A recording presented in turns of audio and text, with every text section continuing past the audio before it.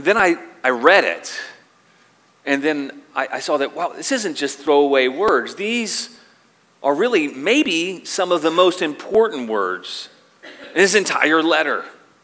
So let's read it with that in mind, that these really are probably some of the most profound, life-changing words in his entire letter. Let's read God's word together. Now, and that now, by the way, is in light of everything he's written. Now, may the God of peace himself sanctify you completely. And may your whole spirit and soul and body be kept blameless at the coming of our Lord Jesus Christ. He who calls you is faithful. He will surely do it. Brothers, pray for us. Greet all the brothers with a kiss. I put you under oath before the Lord to have this letter read to all the brothers. The grace of our Lord Jesus Christ be with you. Amen. Let's pray. God, I pray that these words would not just be mere words, but they would penetrate our hearts and minds, that you would specifically bring your encouragement and your hope and, Lord, joy as a result. God, I pray that you would empower all of us to hear from you, and, Lord, you would excite us in you. God, and I pray that you would do this all by your Holy Spirit. In Jesus' name, amen.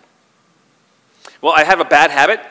Not the only bad habit I have, but I have at least one bad habit that I'd like to get rid of. That's been a hard one to get rid of. It's a hard one. It's been a pernicious one to break. It's the habit that whenever I hear a compliment, I'm always thinking of 6 reasons why that's not true. Anybody ever have that? You ever have that tendency? You hear something and say, "Hey, good job," and you're like, "Yeah, not really. All these other things I could have done right. All these other things I could have done better." You know, when I'm thanked, I think of all the things I missed. And if I experience some success or achievement, I remember, going and getting performance appraisal reports, depends on how you look at those, and in my job. And I would go through that, and I would get high marks, but they would share 1 or 2 little areas to improve. And you know what I would hear? The negative. The 1 or 2 things to work on and improve that really weren't major, weren't a big deal, but they weren't quite good enough. And maybe you've never gotten a performance appraisal report. Maybe you've never gone through that formally. But in our heads, we tend to do that. When we hear things, we tend to hear the negative. We tend to hear the commands, what we have to do, instead of what's already been done. When we read God's word, we can approach his word that way as well. When we hear all of who we are in Christ, what we just sang about, what we professed in communion, what we glory in is what Jesus has done for us because we could not, and who he's made us in him. And so we hear all those wonderful, glorious things, but you know what we walk away with at times? The areas where we need to improve, where we need to do better, where all the commands we need to obey. And so often we hear those commands, the do's, instead of hearing what's been done. And we walk away in the Christian life at times, and even during the day, thinking about all of what we have to do instead of what's been done. And so it's into this that the Apostle Paul, he's writing this letter to the church in Thessalonica, and he has written to them some wonderful, glorious truths. And in fact, the first 3 chapters are really all about who they are in Christ, all of the beauties and the glories of their salvation in Christ, that God has called them. He's done a great work in them, and he's giving them, in a sense, a glowing performance appraisal.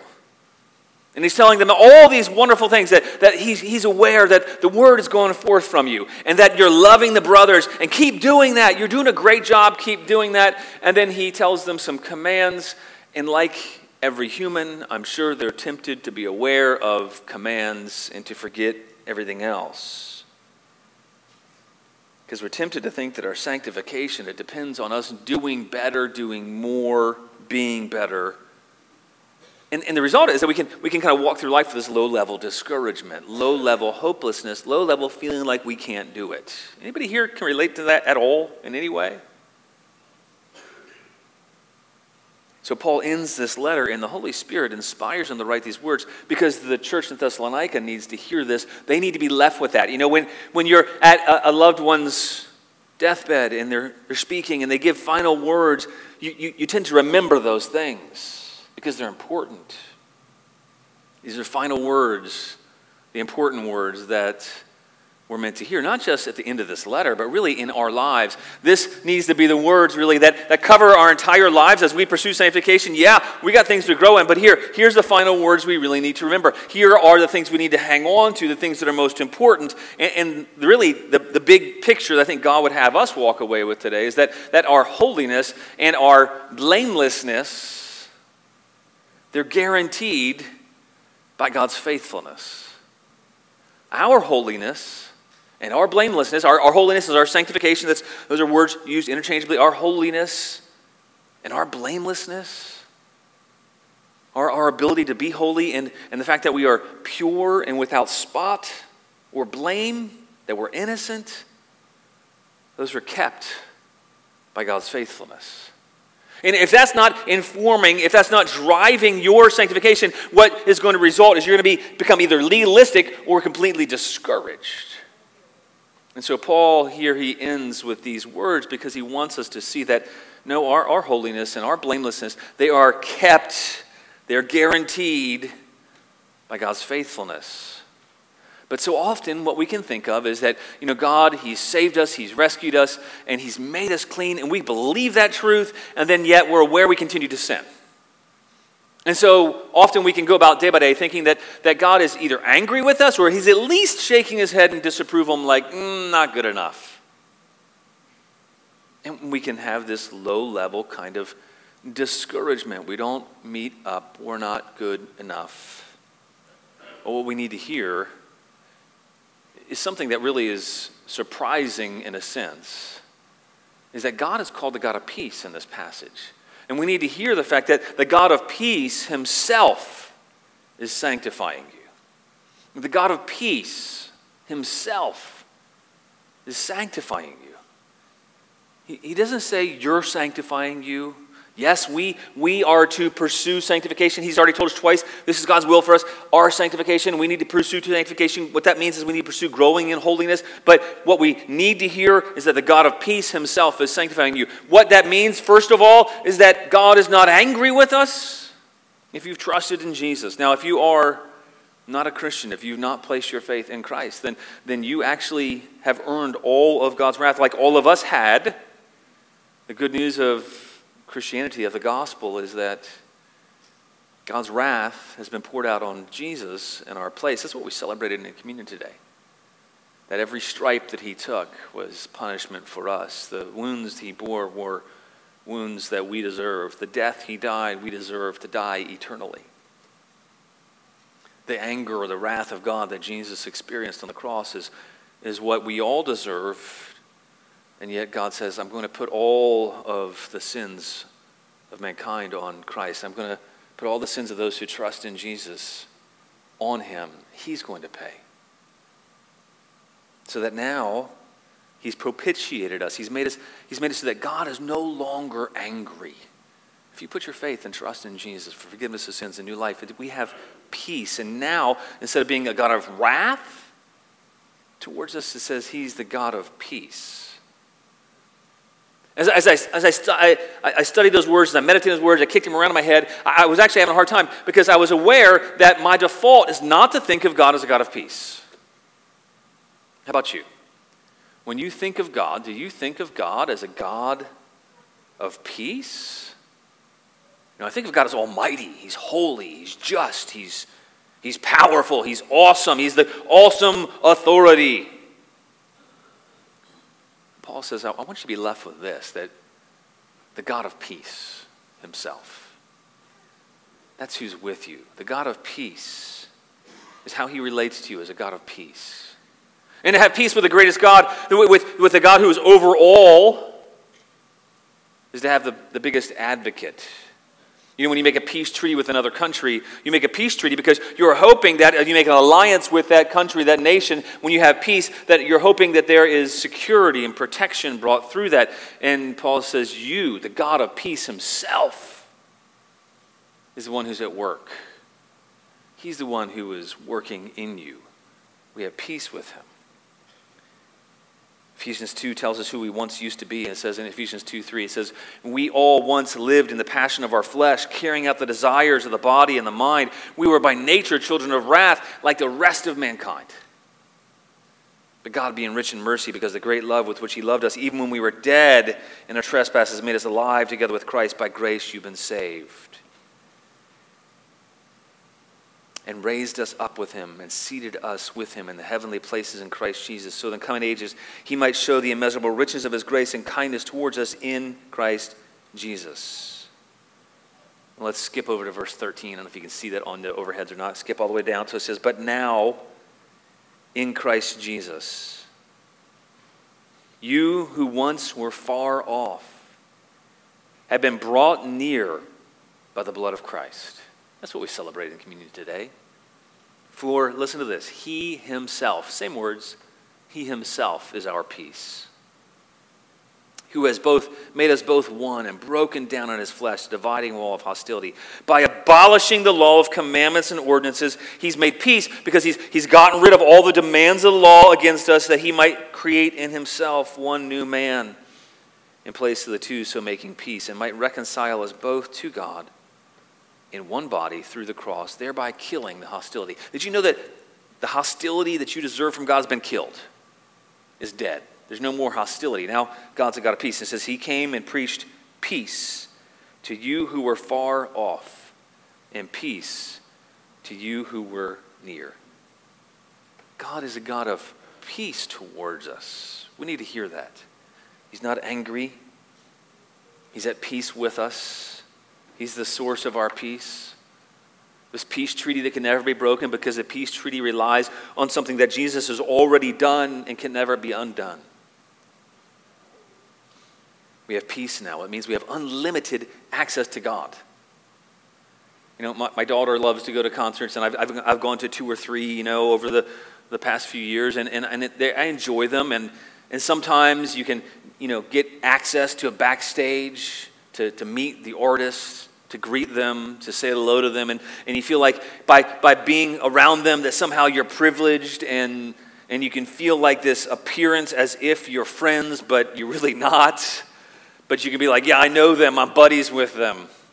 I got to accidentally bump into a band. I didn't know they were a band. We were in Colorado about a month ago, and we were looking at this, I can't even remember the name of the place.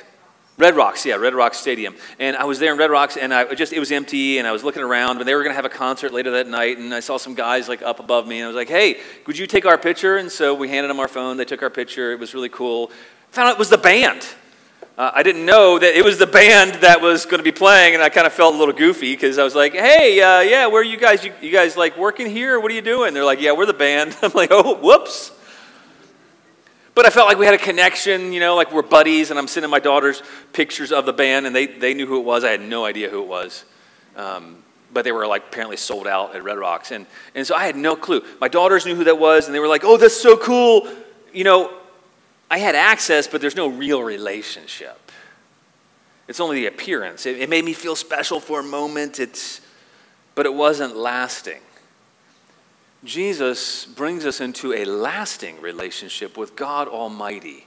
The ultimate backstage pass, if you will. We have peace with him. Now we have the ultimate Father giving us help, the ultimate friend, the ultimate counselor, the ultimate one who said he'll never forsake us. We need to hear that. We need to hear that we have peace with God, and the God of peace himself sanctifies us. And that's what Paul prays for. Now, the work is ongoing, but one day he completely will. He will completely finish that work. But right now, he prays that the God himself will sanctify you completely. It doesn't depend upon you. Christian, our hope is not that we sanctify ourselves completely. It's that he himself will sanctify us. And not just most of the way, but completely. I often feel inadequate to break my habits, my long-standing patterns of just weakness and sin and deficiency. You ever feel that way at times? You're so frustrated with yourself because you keep doing the same stupid things that you didn't want to do. Aaron referenced it. I actually had it as one of the passages we were going to read today, that we just keep doing the same dumb things. We don't want to do them. We know better. And the things that we don't want to do, we end up doing. And things we do want to do, we don't do. And it's frustrating at times. Paul, right before this, he said abstain from every form of evil. And that was the primary application there was in relationship to prophecies, abstain from evil there. But he says every form of evil, so it's all-encompassing, even more than that, not just the evil and a prophecy that you abstain from. He says, but abstain from every form of evil. And they think, how in the world can I do that? How in the world can I abstain from every form of evil? How can I keep myself pure? How can I do this whole thing? He's talking about sanctification in 1 Thessalonians 2:12. He says he's urging us to walk in a manner worthy of God. And you're like, but I don't feel worthy. In Thessalonians 4:1, he says, we ask and urge you to receive from us how you ought to live and please God, just as you're doing, do more and more. And in verse 3, he says, this is the will of God, your sanctification. He goes on to explain, keeping your body in holiness and honor. 1 Thessalonians 4:7, he says, God hasn't called us for impurity, but in holiness. He says, if you disregard this, you don't just disregard man, you disregard God. And if we're honest and we're hearing all those things, we can easily forget the first part of Thessalonians, and we can feel like, I don't know that I really can change, and we can become discouraged. And then after the passage that Aaron read today about that frustration that we experienced in Romans 7, 19 to 24, that whole passage, he says at the end of that, and he says, wretched man that I am, who will deliver me from this body of death? Who will deliver me from this body of death? And then he answers it. And it's the answer that Aaron read too. And Aaron didn't know I was going to read this passage. But at the end, in Romans 7:25, he answers the question, wretched man, who am I? Who's going to deliver me? He answers the question in Romans 7:25, thanks be to God through Christ Jesus our Lord. We've been sanctified. We've been made holy. And because of that, Romans 8:1 tells us there is therefore now no condemnation for those who are in Christ Jesus. He says, for the law of the Spirit of life has set you free in Christ Jesus from the law of sin and death. For God has done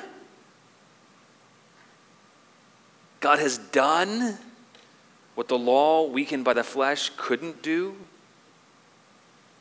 By sending his own Son in the likeness of sinful flesh, and for sin he condemns sin in the flesh.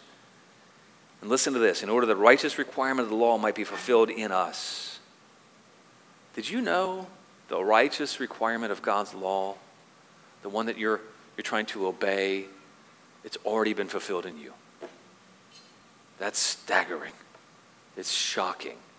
It doesn't feel that way. That's why we need these words. This is why the end of Thessalonians is so important.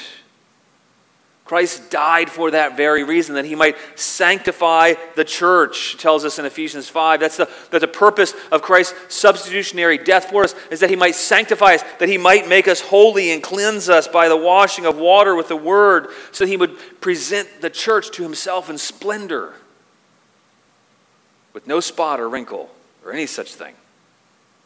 But sometimes I feel pretty spotty, pretty wrinkled.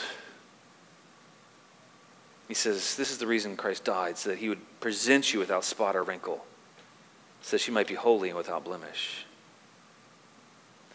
Christian, God is more concerned, more interested in your sanctification, more invested in your sanctification than you are. That's really good news. God himself sanctifies us and will do so completely. And then here's the whole thing. We can pursue sanctification because he's already made us blameless.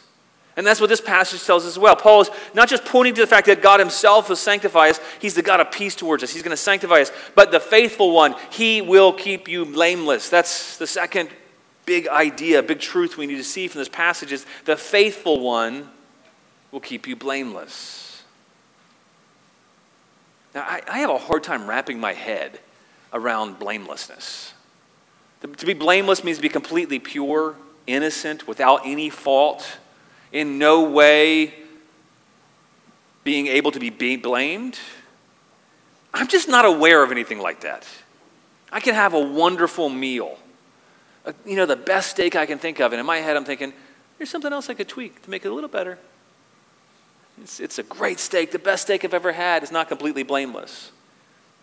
We can hardly fathom the idea of blamelessness. Maybe the closest we can get is to a perfect diamond, a diamond with no flaws, with no deviations, no variances. That's the closest we can get to the idea of blamelessness.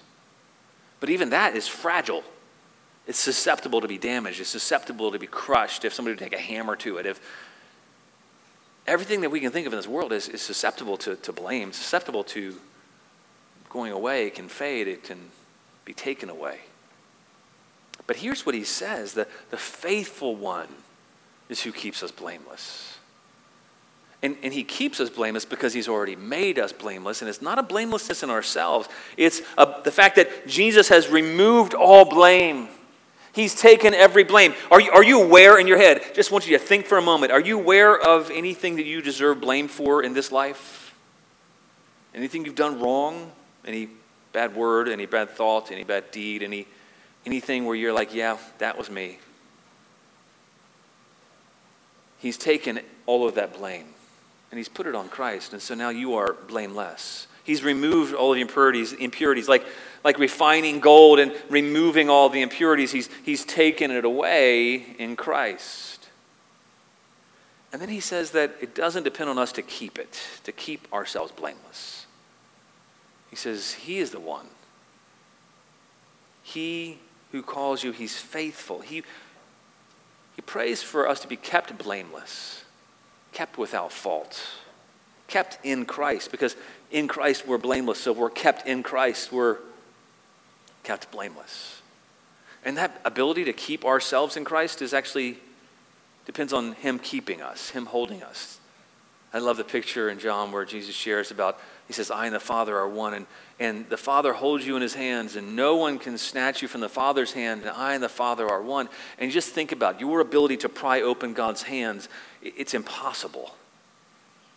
And he says, you're blameless. You're kept that way by God. It's the same thing he referenced in 1 Thessalonians 3:13. He says, so that he may establish your hearts blameless in holiness. What does that mean? That we need our hearts to be reminded of our blamelessness before him. Our blamelessness in regards to holiness before God. And that is how God encourages us in the Christian walk. That's how he actually makes us more and more actually righteous, is by meditating on having our hearts established in the fact that we are blameless in him. And because of that, in Romans 8:33, it says, who will bring any charge against God's elect? The ones who God calls, no one can bring charges against them because God has already said they're completely acceptable. God has said to you, Christian, if you put your faith, however feeble, however failing, and by the way, your faith may falter, you might not feel it. Our hope is that God has called us. He's elected us. He's justified us. He said it's as if you've never sinned. You're completely clean. And then he says, because of that, who's to condemn? Who's to condemn? Everything that we do is meant to be lived in light of that fact. Everything we do is meant to be lived in light of the fact that no one can condemn us because all our sins have been condemned in Christ. He's condemned in our place. So no condemnation remains. And now we get to live in light of that end day. It says we're going to be kept blameless until when? To the coming of our Lord Jesus Christ. We're actually to be living every day today in light of that day. Martin Luther was actually really famous. He picked up on that idea and he says he only has 2 days on the calendar. Today or this day and that day. Meaning we should all live today with an awareness of the fact that we're going to be kept blameless at the coming of Christ. Same time, we're aware that we're living today in light of the fact that he's returning, which means that we actually are involved in our sanctification process. We respond. And you can think, well, isn't that just pointing back again to our duty, our effort? That it depends on us? And then Paul gives us better news. Look in verse 24. He says, no, he who calls you is faithful. You see, God knows that we're not faithful and that we can often dwell on our unfaithfulness. And so what he says is we need to see that he who calls us is faithful. And I love that beautiful picture of him calling us. You see, God, he draws us by his Holy Spirit. He makes us alive, enables us to respond to him. He calls us. And then not only does he call us to himself, but it's an effectual calling. It's the kind of calling by which he makes us his own. He adopts us, and then he calls us by his own name. God gives us his very own name. So now your entire identity, your name has been changed. He calls you, you're his children, is what he calls you. He calls you sons and daughters. And God's calling of you can't be undone. He says, he who calls you is faithful. He's chosen you. You've been loved by God and he's chosen you. That's wonderfully assuring news, isn't it? You know, I am so unfaithful in so many little ways. I try to be faithful. But you know what? There's so many ways I'm not. And yet my hope is that he who calls us to himself is faithful. That's wonderfully assuring. You know, thinking about what does it mean to be faithful? It means that someone is trustworthy. It means that they're steadfast, they're constant, they can be relied upon, they can be depended upon for help. And when I think of faithfulness from a human perspective, the closest I can get is my own dad. In some ways, he's not been faithful in every way, but he's been somebody I could rely on. Like most humans, he's flawed. You know, I think we can all agree that our parents are flawed, that we're flawed. But one of the things is I could always rely on my dad. I still can. He's old now. He's able to do a little less. But I could always rely on him to at least try to help, to be there. He was a constant. When we bought a home that was didn't even have an occupancy permit, we couldn't move in because it was not only not finished, but we weren't allowed to legally. We couldn't even get a loan on the home because it wasn't finished, didn't have an occupancy permit. So my dad, I said, hey, could you help? And he's like, sure, I'll draw up some blueprints for you so that you can get a loan. So he drew up blueprints. We got a loan. And then I was like, hey, this doesn't have anything done. Like there's no porch. There's some of the structural stuff needs help. And he's like, great, we'll do it together. And he was there. And he came up for weeks at a time and was helping do work. And because I called him because I knew that I could rely on him to be there. And he would help in whatever way he could. Now, his help was limited. He's not all able. He's not all sufficient. He's limited financially. He's limited by what he knows. But I could trust him to be there. I could trust him to respond. If I really needed him, I could trust him as a constant. I rely on the fact that I know that he's going to be faithful in that way. We have a perfect, loving Father, the one who calls us his own. He's our Father, and he calls us his children. And it says, he who calls you is faithful. He's not limited in any way. He doesn't have limited resources. He doesn't have limited ability. He doesn't have limits in his knowledge. He's perfect in every way. He's not limited in his faithfulness either. That's one of the defining attributes of God is that he is faithful. Deuteronomy 7 says, know therefore that the Lord your God is God, the faithful God, who keeps covenant and steadfast love with those who love him and keep his commandments to 1,000 generations. And when you hear that second part, you think, oh, do I really love God enough? Do I keep his commandments enough? No, but Christ has. So in him we are those who love him. In him we are those who keep his commandments. He says the Lord is faithful to 1,000 generations. David sang of God's faithfulness. He said the Lord is faithful in all his words and kind in all his works. The Lord upholds those who are falling and rises up all who are bowed down. Isaiah describes him as the Lord who is faithful, the Holy One of Israel who's chosen you. That's what Paul is reminding us of. He's pointing us back to these things. 1 Corinthians, it even talks about how God is faithful in 1 Corinthians 10:13, how God is faithful in the midst of our temptation. He says, no temptation is overtaking you except that which is common to man. But with every temptation, he'll provide a way of escape. Because why? Oh, God is faithful. God is faithful. And he will not let you be tempted beyond your ability. Because God is faithful. It doesn't mean we're sinless. It doesn't mean on our own we're not going to be tempted beyond our ability. But God is faithful because it's his ability he gives us. He provides the way of escape. He enables us to endure it. And even when we do sin, 1 John 1 tells us that he is still faithful. You know, when people continue to do bad things to me, I begin to distance myself from them naturally. I think a lot of us do that. And in time after time, like, hey, I'm sorry. If you do the same thing 70 times, I'm probably going to get a little irritated with that. You know, Peter, understandably, was coming to Jesus like, hey, 7 times the same thing? Like, if James continues to do the same dumb thing 7 times in a row, and I've forgiven him, and he does it, and like, am I done now? God's like, no, because I'm never done. I'm never done forgiving. He says in 1 John 1:9, if we confess our sins, he is faithful. In light of our unfaithfulness, he is faithful and just to forgive our sins and to cleanse us from all unrighteousness.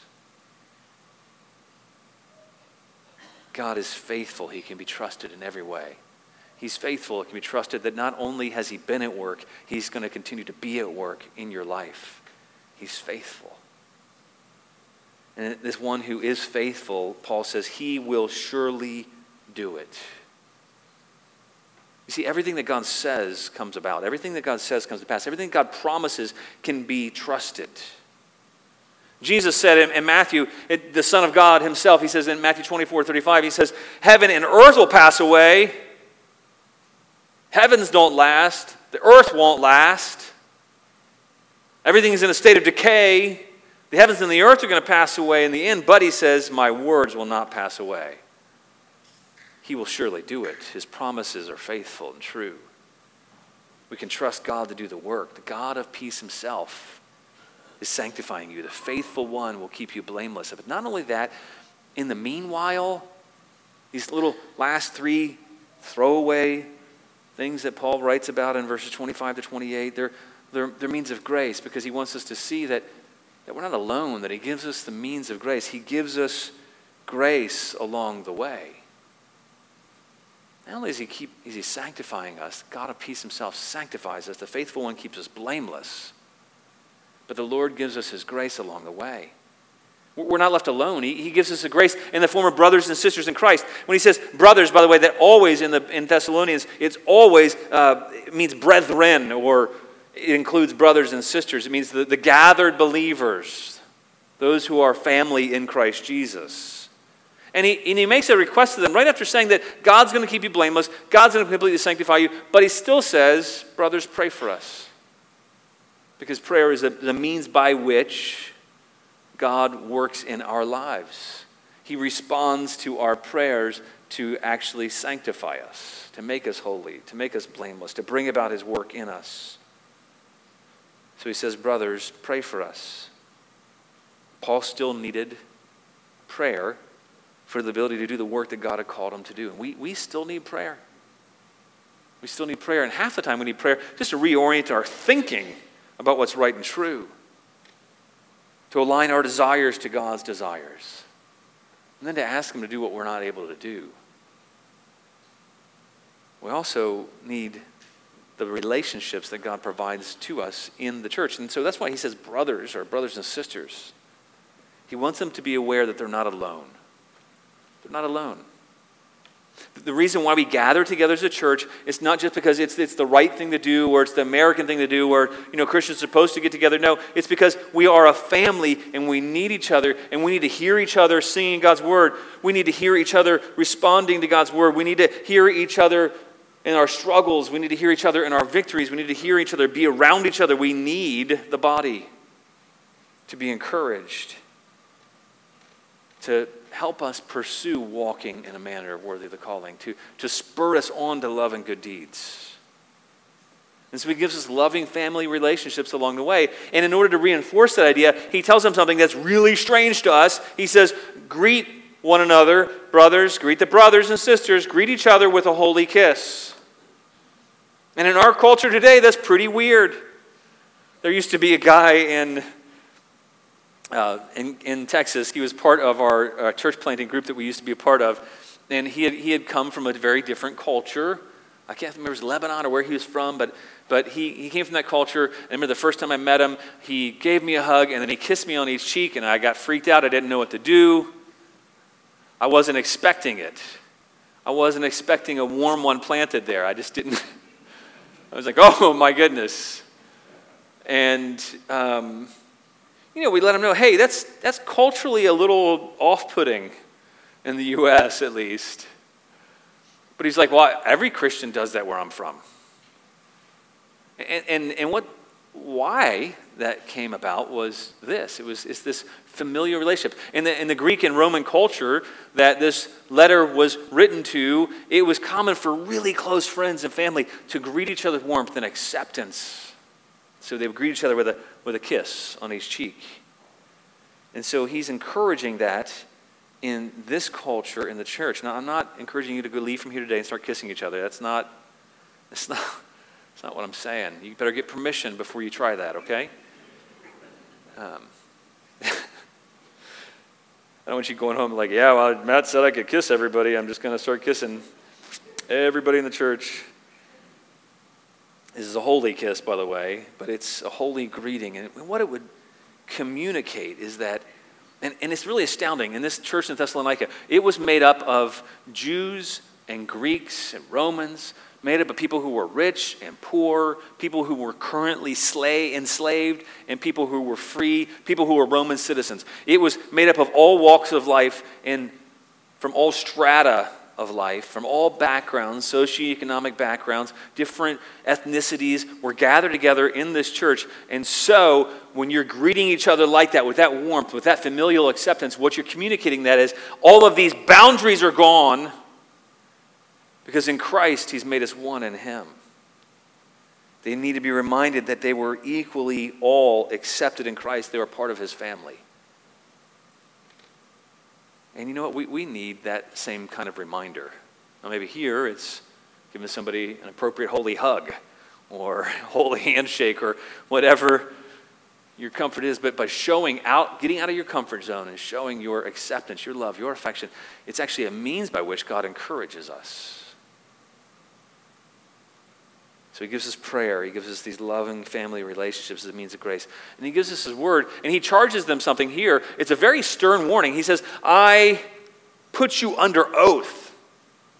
I'm going to make you swear to God that you're going to read this letter to all the brothers. Why is he doing that? Because one of the means of grace is God's word for us. It's God's word that tells us the truth about who we are in him and who he is and what he's doing in our lives and how we respond to them. And the fact that we are kept blameless in him, that he is faithful and he is true.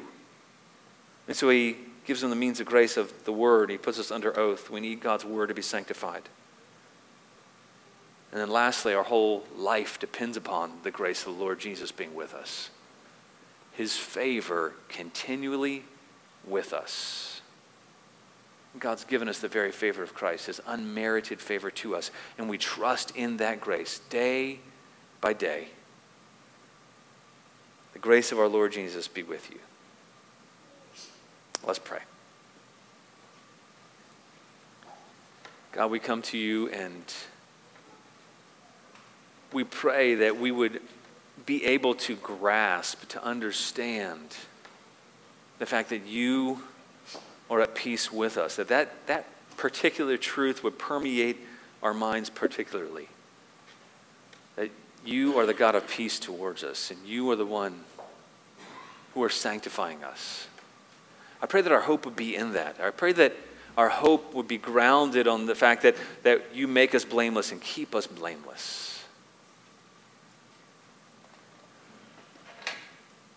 God, will we look to you, we pray, in faith. Now, and Father, I pray that you would just give us joy, that we would be dramatically affected even just right now as we meditate on that our sanctification depends on you, and you're going to do it completely. You're faithful, that we're blameless in you, and you keep us that way. Lord, would you just give us joy in that? Would you give us freedom in that? In your name we pray. Amen. Let's stand and sing.